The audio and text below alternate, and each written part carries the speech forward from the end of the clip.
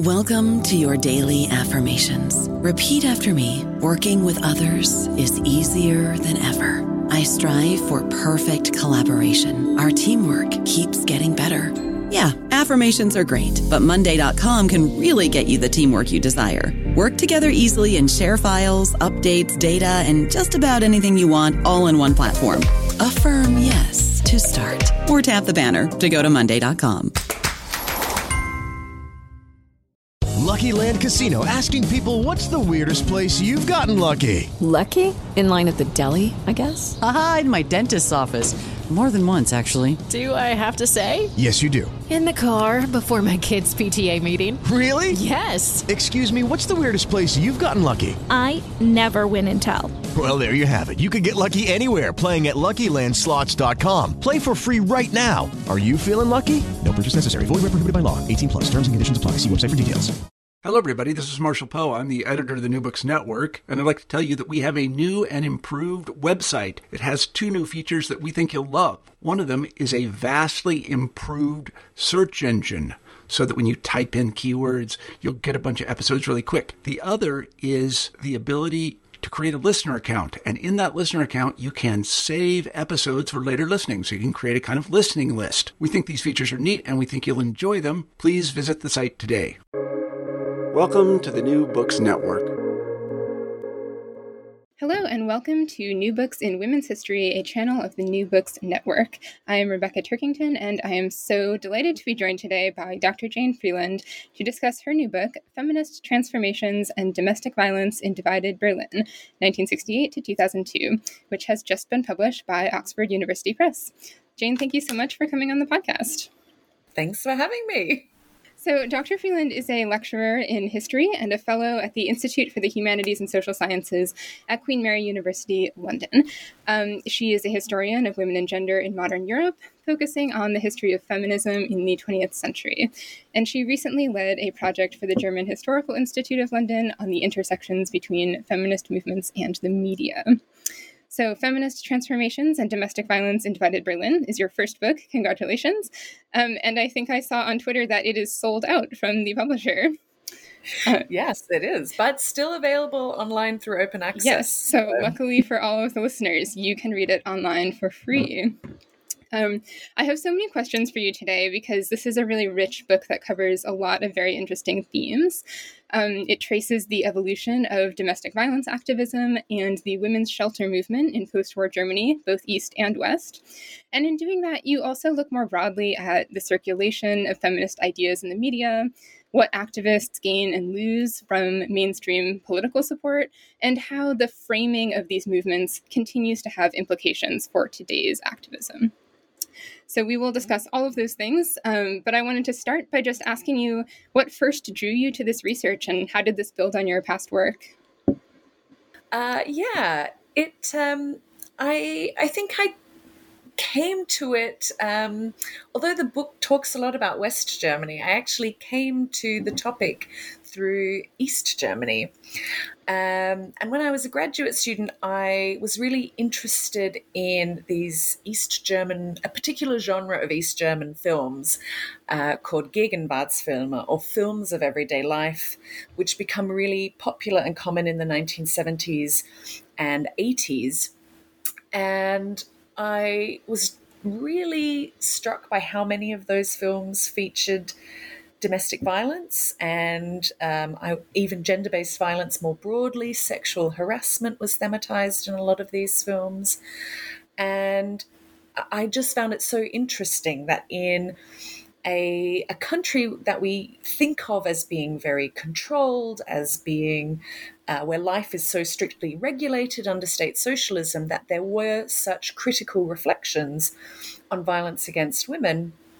And initially, I actually just wanted to look at East Germany, but as I went over to Germany and started doing research, I realized that there was such an interesting comparative element to look at and to think about the way different ideas crossed the Berlin Wall, the Cold War divide, but also how women tried to address these in similar ways, in different ways, and then, of course, how they then came together in 89 and 1990 to tackle it together. Yeah. Mm-hmm.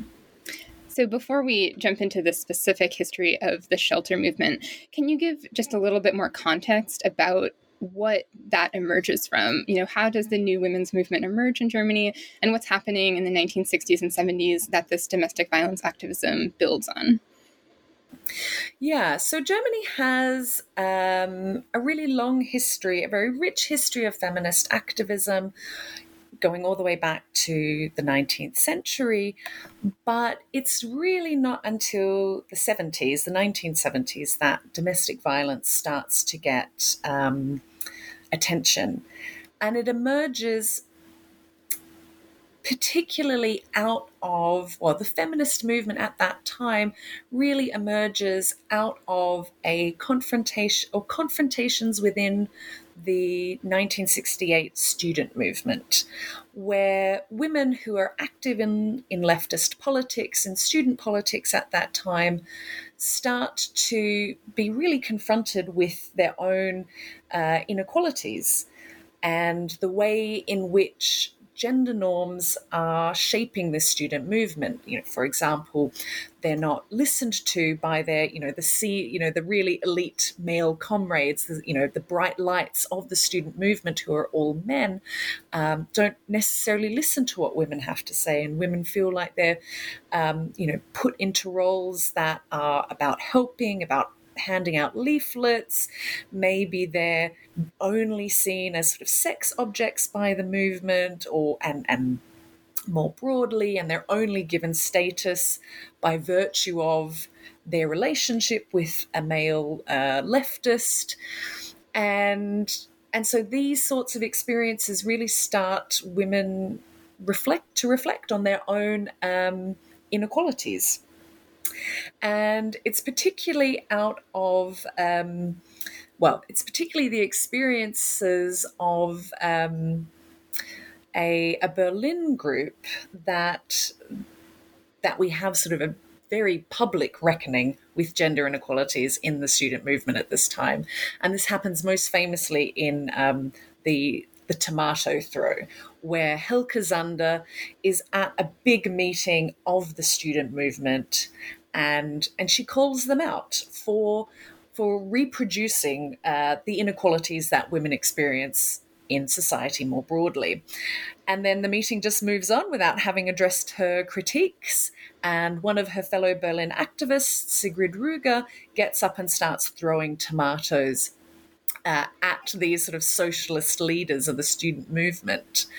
And this really kickstarts this late 1960s movement. At that stage, it's not quite yet a women's movement. They're still very much firmly in socialist politics. They're looking at how to reconcile women's roles as mother with political activism, how to take care of children in communal ways that can reflect anti-authoritarian politics.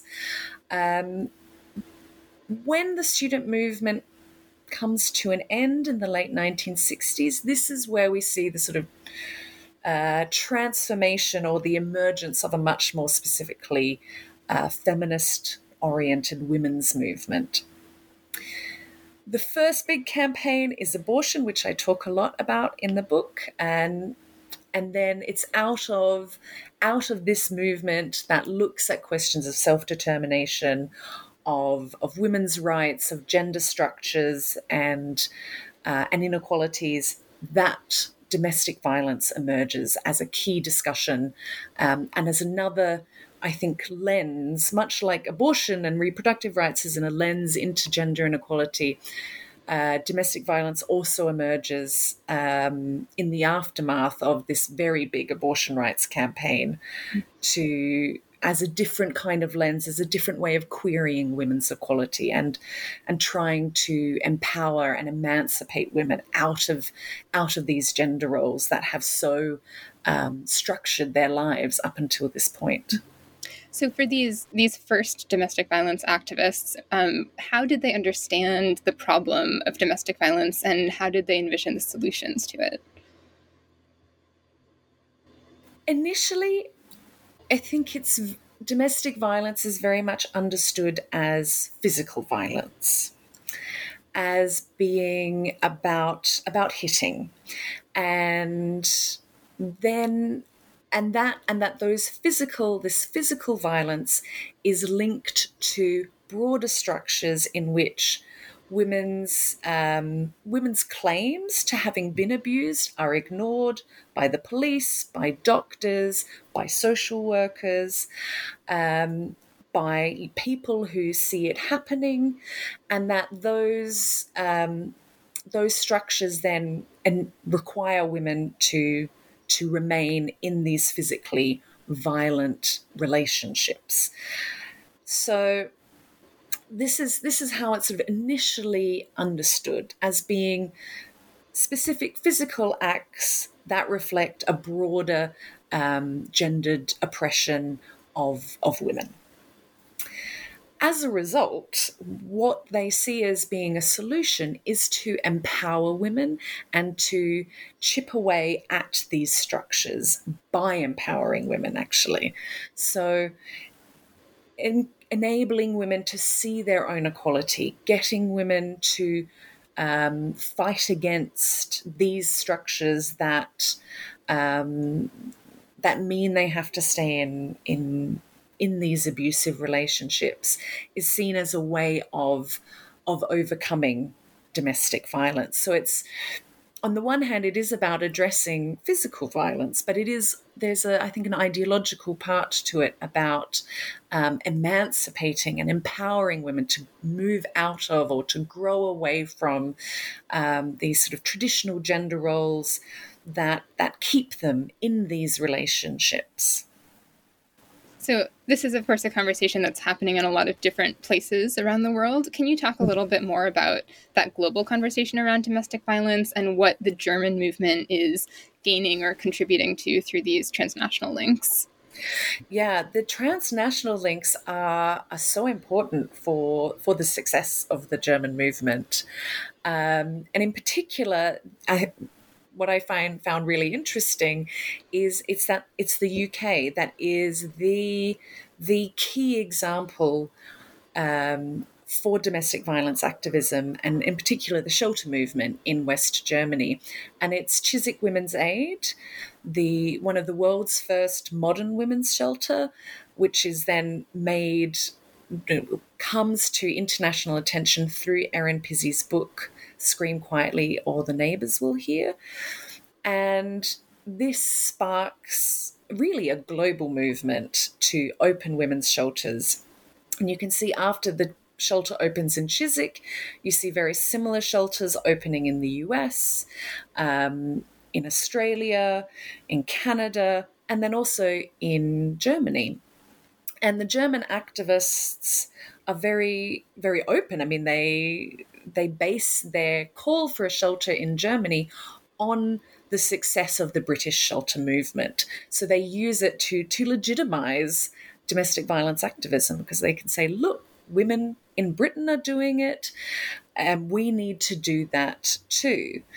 So that, I think, is probably the most important transnational link that we can see at this time. But then there's also big events like the International Tribunal for Crimes Against Women that takes place in Brussels in 1974. And the West German women have the biggest delegation at this sort of massive tribunal, which draws in women from across the world to discuss various issues of gender inequality. Violence against women is certainly a key theme. And out of that conference, violence as a theme amongst feminist activists in West Germany is really taken up, and it becomes a central way of understanding women's inequality. So I think we can sort of see these different international examples not only helping to legitimize domestic violence activism in Germany, but also to help broaden understandings of of women's inequality and its relationship to violence. So these activists are successful in opening a shelter in 1976. Could you talk about how was that received by the public? How was it received by the press, by everyday people, by policymakers when they finally are successful in doing this? Yeah, I would say there is a mixed response. Certainly, there is a lot of support coming from women's groups, from women who are living with domestic abuse. Even before the shelter opens, women are arriving at the shelter looking for emergency accommodation. So, so we can see that it is already very quickly taken up within women's circles. I think the liberal media certainly is very supportive of the shelter movement.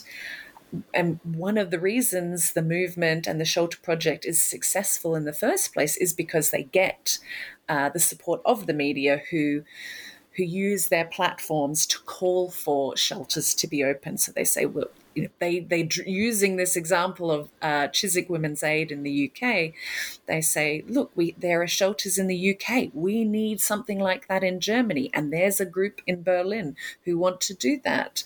So the liberal press is certainly very supportive of it.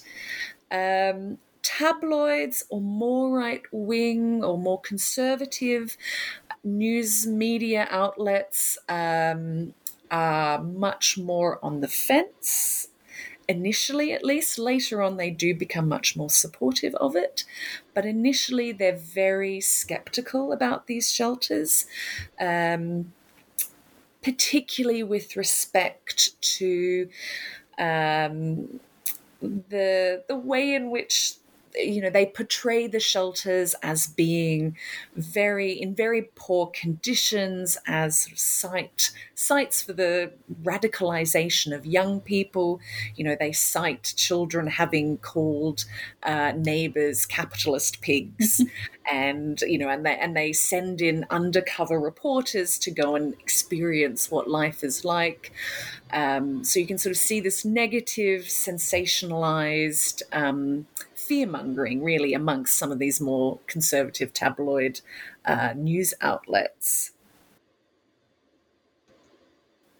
Policymakers, for the most part, actually are quite positive. And I think the reason why this shelter is able to open and is able to go on for so long is because there is strong support for the project, particularly in the Berlin Senate and the Senate Office for Family, Youth and Sport, that really do a lot of work to get the shelter started and to bring it the legitimacy that will enable it to get a broad base of support.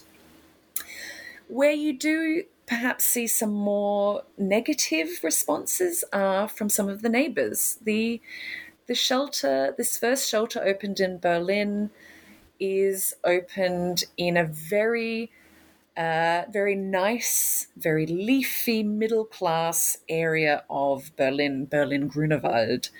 And it's in a big villa.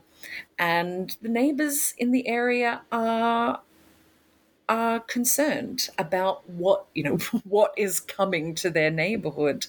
And one neighbor in particular writes a series of letters to the Berlin mayor and to the senator responsible for the shelter. And what I find very interesting is that in all of his letters, he questions he questions whether this shelter is really needed. Is this the best way of addressing this problem? What about these poor children? What about the poor men whose wives are taking their children away? But never in all of these letters does this man ever talk about violence against women or why the women would need to go to the shelter in the first place.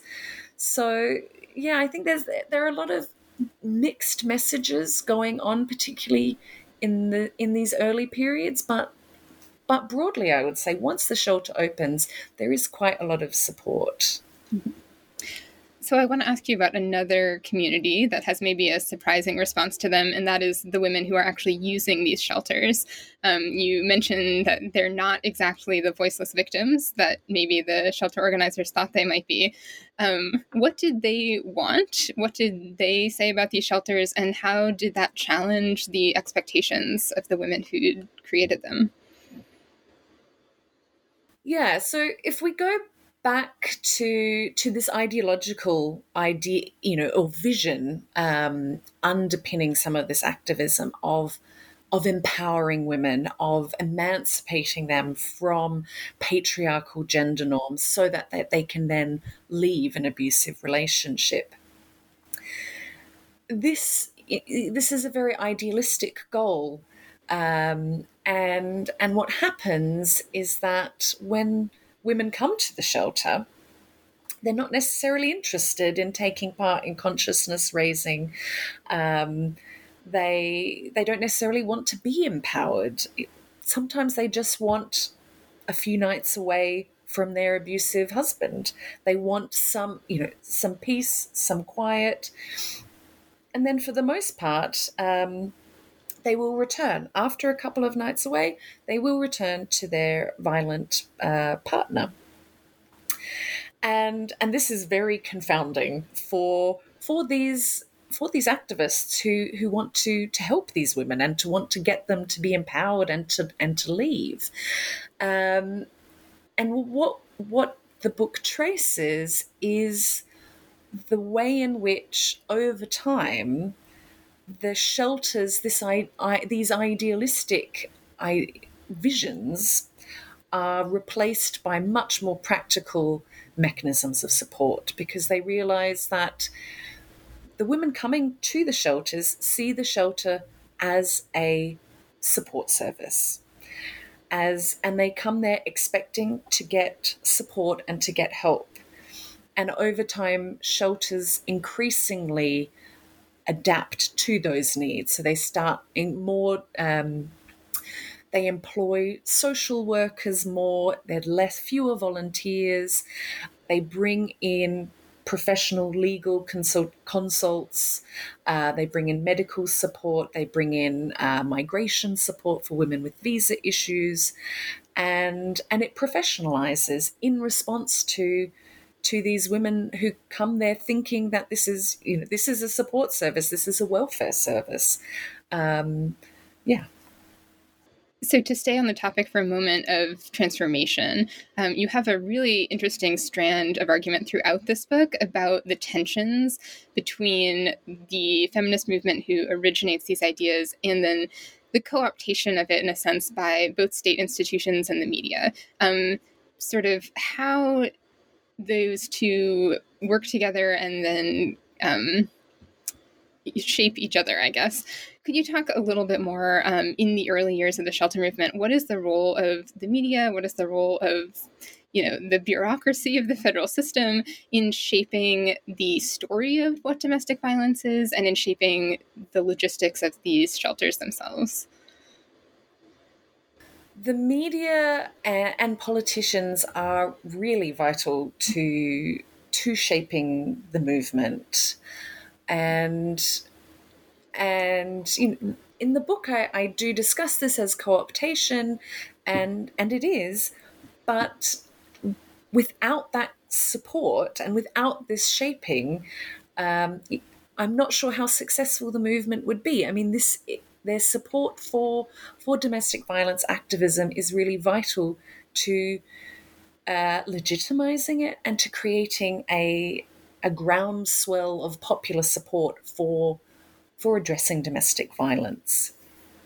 But what I also show is that the way they produce the success is by firstly leaning into very gendered images of women as victims, as in need of protection and in need of support from violent men, often violent men who are racialized in these media discussions. And And secondly, so alongside sort of leaning into these really gendered, racialized images of women as victims, they secondly distance the shelter movement and domestic violence activism from its grassroots origins, from its feminist politics. And it does this explicitly. Before the shelter opens in 1976, the Berlin Senate office sends a delegate to Chiswick Women's Aid to attend a workshop. And the delegate returns and says, yes, we absolutely need to have a shelter like this in Germany. It's a complex problem. It's a serious problem. We need to do something about it. But they also say in this report that they need any shelter like Chiswick Women's Aid in the UK that is opened in Germany must make sure that it does not present itself simply as a wing of the women's movement. And they say that doing so will not only simplify the problem of domestic violence, but it will also produce a backlash, and that people won't support it because they'll just see this as being some kind of feminist women's lib project. And they do this explicitly. They ask people in their reports on the shelter not to use words like patriarchy, but instead to just let women residents speak for themselves. In a lot of the media reports that are very supportive of the shelter, feminism, the women's movement, women's emancipation is not mentioned at all. When it is discussed, it's either about, the American or the British women's liberation movements, or it frames women's emancipation in solely financial terms, that it's about the shelters need to help women women need to be empowered or emancipated so that they can earn an independent wage, which will help them address domestic violence. So I think it's a funny tension really in the book, because this support is so important to getting domestic violence activism off the ground, and yet it also really hems in the discussions of domestic violence, and I think frames it in some ways that come back to haunt the movement, let's say. I don't know about you, but I'm very busy and I don't have a lot of time to cook. That's why I subscribe to Factor. Eating better is easy with Factor's delicious, ready-to-eat meals. Every fresh, never frozen meal is chef-crafted, dietitian approved, and ready to go in just 2 minutes. You'll have over 35 different options to choose from every week, including Calorie Smart, Protein Plus, and Keto. These are 2-minute meals. Factor meals are ready to eat and heat, so there's no prepping, cooking, or cleanup needed. They're flexible for your schedule. Get as much or as little as you need by choosing your meals every week. Factor's the perfect solution if you're looking for fast, premium options with no cooking required. Sign up and save. We've done the math, and this is important. Factor is less expensive than takeout, and every meal is dietitian approved to be nutritious and delicious. Head to factormeals.com/NBN50 and use code NBN50 to get 50% off. That's code NBN50 at factormeals.com/NBN50 to get 50% off. I think the discussion you have about this in the book is so interesting, because I think those tensions are present in so many different kinds of politics. And so to be able to read more about it at this granular level in domestic violence activism has a lot to say about sort of feminist politics writ large. But yeah, as we've been talking about this movement in West Germany, remember that this is Cold War Germany, and there's in fact another side of Berlin. So the second half of your book looks at East Germany. So let's move there now. And could you talk a little bit about the way that the framing of domestic violence differed in socialist Germany compared to West Germany? It makes for a very interesting comparison to look at East and West. And in East Germany, domestic violence is seen as being a problem of capitalism, that bourgeois capitalist gender norms produce violence against women in the home.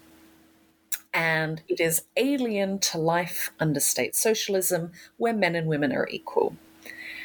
And this is reproduced all the time in the media in East Germany, but also in divorce cases. So when women are attempting to leave a violent spouse, this discussion gets brought up, and often abusive men are portrayed as somehow failed socialists, as needing more socialist education. And so if their wives are particularly good socialists, so members of the party or good workers, often the court says you should stay together because your wife's good socialist habits will help the abusive man become a better socialist and therefore no longer be abusive. So it's a really fascinating way. But even I think what I find interesting is that despite having this really very strong narrative of equality, despite putting the blame of domestic violence onto capitalism, actually a lot of the experiences of women in dealing with domestic abuse across the Berlin Wall are very similar, despite these sort of different discursive regimes that they're living in. So could you explain then how anti-domestic violence activism emerges in East Germany, and where do you see the first examples of women starting to grapple with this topic? Mm-hmm. The topic of violence against women does not emerge until much later. So whereas in the 1970s in West Germany we see it being discussed, in the East it's not until the 1980s. And we see it emerging in the non-state women's movement. So that is women's groups often meeting under the umbrella of the Protestant Church. They're usually connected to the broader dissident movement that are querying state socialist rule, looking for some more political freedoms. And it's in those women's groups that violence against women starts to be discussed. And in particular, one group in Weimar really spearhead the topic in East Germany, and this is the Weimar Women's Tea Parlor, the Weimar Frauenteestube. And they have, in comparison to the West, they have a very broad idea of violence against women. And we see this, they hold lectures on the topic, they run a survey of women's experiences, primarily of sexual violence, but they do broaden out the discussion to allow women to discuss other experiences of sexual and gender-based violence. And they are really responsible for driving the feminist women's movement discussion of violence against women in East Germany. There's also a major women's event in Dresden where they take up this theme of violence against women. At the same time as we're having these women's discussions in East Germany, there are also people working in Caritas, which is a Catholic welfare organization, who start work to open a crisis shelter. And initially it's planned as a general crisis shelter. And according to the man I interviewed who worked at this shelter, he said that originally they thought this is going to be for homeless people, for people with drug and alcohol addiction issues. And he said they were just totally floored when all of these women experiencing domestic violence showed up in need of shelter. And I find it so interesting that they had no idea that so many women would come seek them out for shelter. When having looked at the files from women's groups, you can see very clearly that these women's groups are promoting this shelter as a site for women experiencing domestic violence to go to. So it's sort of interesting that there are these sort of different movements to tackle domestic violence, but they don't necessarily always know about each other. And how does, on a practical level, the activism in East Germany differ from sort of the Western feminist thought and practice? Is it a different coalition of activists? Is it a different framing? Where do you see the dividing lines there? Yeah, I think here the origins of the movement play a really big role.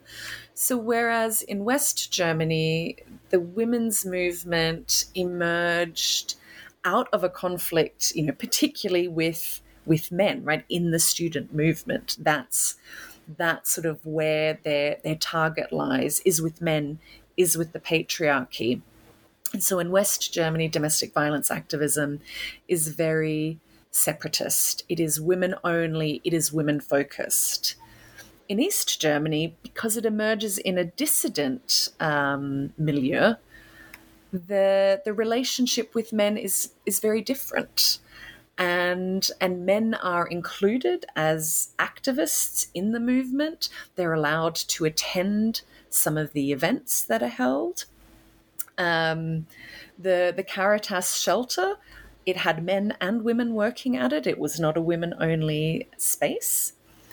And instead, their target is much more the state. So this is what allows men and women to work together much more easily in East Germany, because the state is the enemy, right? The state is the one who isn't taking domestic violence seriously, who isn't doing anything to protect women from gender and sexual violence.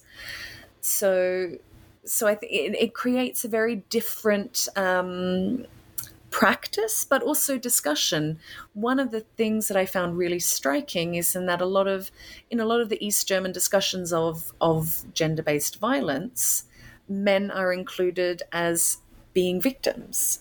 So in West Germany, if we look at a lot of the discussion on rape, it focuses on women as rape victims.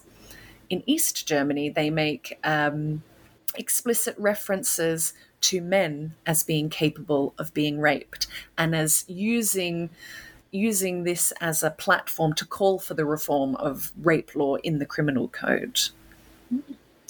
That's so interesting, because that feels very ahead of its time for us. So the final section of your book looks at what happens after reunification. So let's talk about the aftermath of 1989. How did these two shelter movements combine? And what would you say that they, gained, lost, adapted in working with each other suddenly? Yeah. So interestingly, one of the first shelters to open, and it does open officially in East Germany, but it's the week before official reunification, so it is very quickly no longer in East Germany, but it opens in Leipzig. And the women involved in opening that shelter start already in 1989, before the fall of the Berlin Wall. And they use the sort of increasing freedom that comes throughout 1989, and especially, of course, once the Berlin Wall falls, to visit shelters in the West, to get access to West German literature, to West German proposals for shelter projects. And so very much the movement in the East draws from the experiences of the West. And I think the years of activism that West German feminists and shelter activists had undertaken enabled East German shelters to open very quickly, and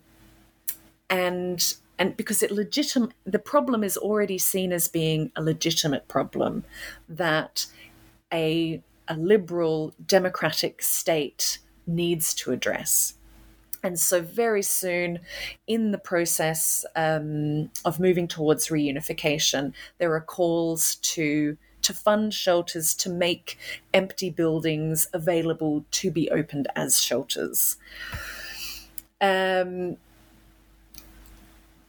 I think in that way we can really see how successful the West German movement has been, because it enables the East German movement to really, hit the ground running. But in spite of that, the importance of the West German movement for the creation of East German shelters, initially, in the very first, after the fall of the Berlin Wall, the East German shelters that open initially work together. And they do so because they want to focus on the questions and issues facing East German women. East German women after reunification are really affected by unemployment, which is strongly feminized. Of course, a lot of East German companies are forced to close with reunification because they're no longer profitable. So a lot of women lose their jobs. They also lose access to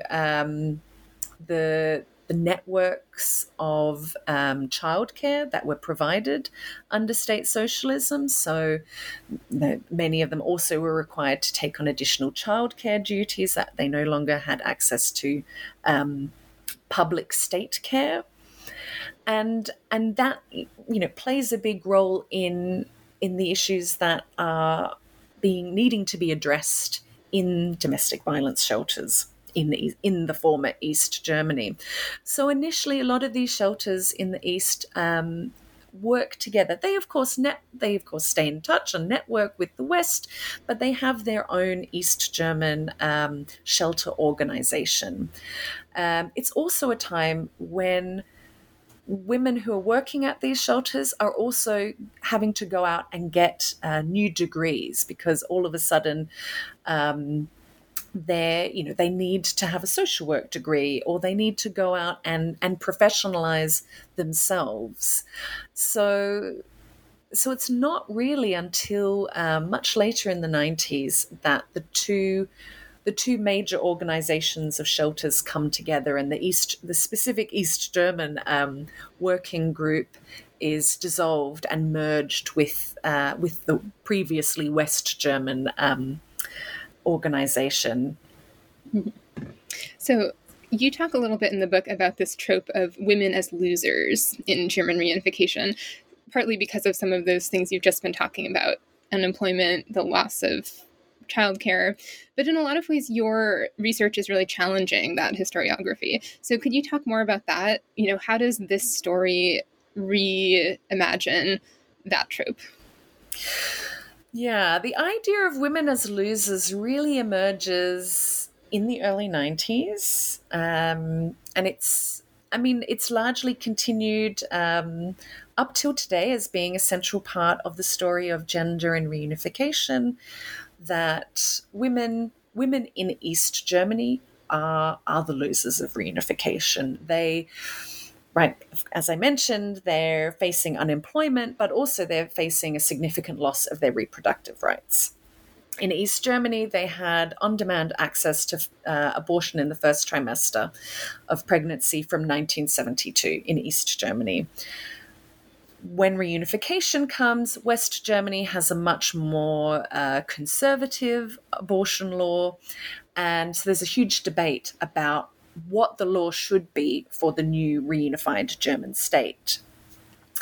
And the law that is then introduced much more closely reflects the West German law than it does the East. So this really paints reunification as a time of loss for women's rights, as what was an opportunity to re-envision the role of gender and gender equality in the German state into one that actually women are just sort of being forced into quite normative patriarchal gender roles again. And I think this is really important work, and I don't want to minimize the the impact of the loss of reproductive rights or unemployment. But firstly, I think if we look at domestic violence, a very different story is told. So if we move the focus away from reproductive rights to domestic violence, there's a much more successful story about women's rights after reunification. As I mentioned, women in East Germany were very much left unprotected from violence in the home, right? Because it officially was not meant to exist, there is very little way in which they could contest it. And so the fact that after reunification, there's not only been a blossoming of domestic violence shelters, but also there's been a new, what started as a model project, the Berlin, it's called BIG, Berlin Intervention Against Violence Against Women project. That has just really revolutionized domestic violence work, and it's created a much more multidisciplinary, integrated way of thinking about domestic violence, drawing from the Duluth model of domestic violence intervention. So rather than just helping women to leave abuse, this new project has created hotlines, it's created guidelines for police, it has specifically addressed the issues facing migrant women to Germany, and it's created legislative reform for the first time through the Protection from Violence Act, which came in 2002. And it's the law is based on the idea that the abuser should be the one to leave the home, not the victim having to go to a shelter, but the abuser should be the one to leave. And so in that respect, again, I think if we don't just look at reproductive rights, if we think about domestic violence activism and how it grows and develops after reunification, a much more successful story of gender in reunification is told. And I think this is particularly important given that a lot of the research on ongoing differences between East and West Germany now show that women in what is the former East Germany are now usually better educated than East German men. The gender pay gap is lessened, and I think those things, and also less likely to vote for radical populist parties. And I think we need to think about how this story of gender and reunification has changed, not only in the 30 years since reunification, but also depending on what issues of gender we're looking at. Mm-hmm. I really liked in the book how you use the shelter movement as sort of a foil for the reproductive rights movement. Could you talk a little bit about what you think it says about how each of those movements was framed and understood, the fact that they have such different fates after reunification? Yeah. It's quite interesting because whereas I see domestic violence as being a real success story, if we look at the way the history of abortion rights activism has been written in the history of Germany, it's often portrayed as a failure, that they campaigned for change in the 1970s. They actually get a reform, but that reform is short-lived and then replaced with a more conservative abortion law. And then again, in 1989, 1990, when they have another opportunity to liberalize abortion law, again, it's not realized.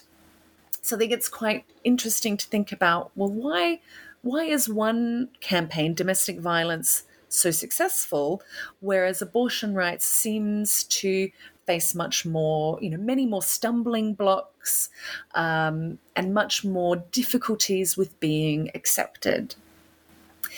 And, certainly they're very different problems, and there are questions of religion, of the right to life that shape abortion discussions that don't necessarily figure into domestic violence activism.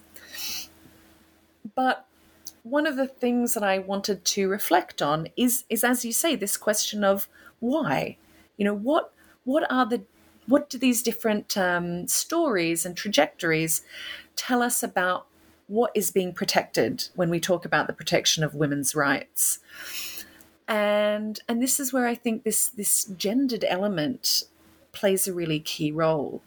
And that whereas domestic violence activism fits very snugly with gendered narratives of women as victims, as in need of protection, as vulnerable, and men as capable of violence, as potential dangers. That fits. Domestic violence fits with our gendered ideas. But abortion, with its claims to women's rights to self-determination, women's sexual autonomy, that challenges those much more fundamentally. And I think this is why we see different successes, different trajectories, because ultimately, I think part of the success story of domestic violence activism is about the success of these gendered narratives, that women have women's rights because they are women, not because they have a right to autonomy, to self-determination. And that's why abortion has struggled. Mm-hmm.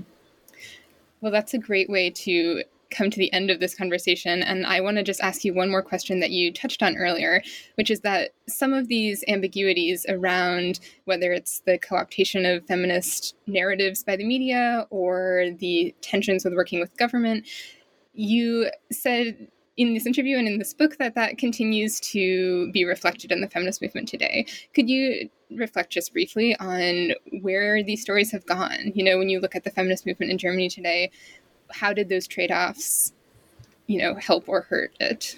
Mm-hmm.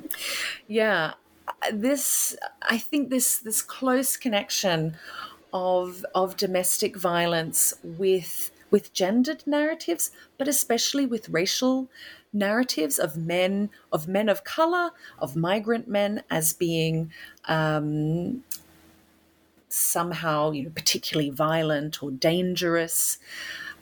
I think that has enabled domestic violence to be co-opted into some of these right-wing anti-migrant positions. And it's no coincidence that we see people advocating for women's, advocating for women's rights or advocating for limiting migration on the basis of women's rights. So we need to stop the migration of certain groups to Germany because we need to protect women. And I think we see this coming out a lot in the discussions surrounding the 2016 attacks against women in Cologne that happened on New Year's, where migrant men, particularly Muslim men, were blamed and were targeted, and we see a lot of feminists and women's rights activists, really feeding into racist, xenophobic, anti-migration positions on the basis of advocating for women's rights. Well, I think a really important thing to think about for contemporary movements, looking backwards, what are the trade-offs that you make today and how will those come back to bite you down the road? All in all, just a really excellent book, Jane, and it was a pleasure to read, and I hope other people will too. Can you tell me what's next for you? What are you working on now that you're done with this project? Yeah, well, as we discussed, the book does look a lot at reproductive rights, and that's where I'm moving with my new work. And I'm interested in thinking about, I guess, the struggle after the struggle. So after after the fight for women's rights, or for abortion rights, for reproductive rights, what happens next?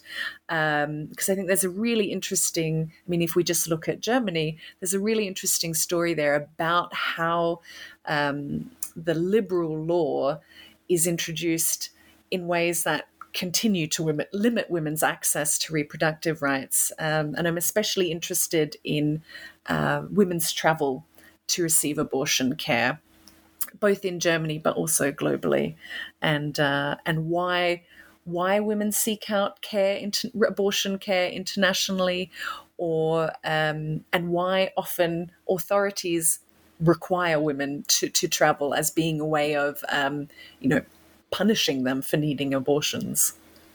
Fascinating. Well, looking forward to that book. Anyway, Jane, thank you so much for coming on the podcast today. It's been a real pleasure. Yeah, thank you for having me. And once again, I'm Rebecca Turkington. You've been listening to New Books in Women's History, a channel of the New Books Network, and we've been discussing Jane Freeland's new book, Feminist Transformations and Domestic Violence in Divided Berlin, 1969 to 2002, a new 2022 release from Oxford University Press, and also available open access, so you can go read it right now. Thank you very much.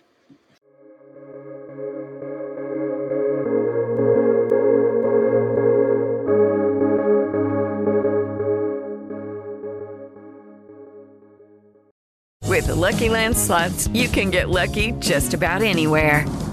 This is your captain speaking. We've got clear runway and the weather's fine, but we're just going to circle up here a while and get lucky. No, nothing like that. It's just these cash prizes add up quick. So I suggest you sit back, keep your tray table upright, and start getting lucky. Play for free at LuckyLandSlots.com. Are you feeling lucky? No purchase necessary. Void where prohibited by law. 18+ terms and conditions apply. See website for details.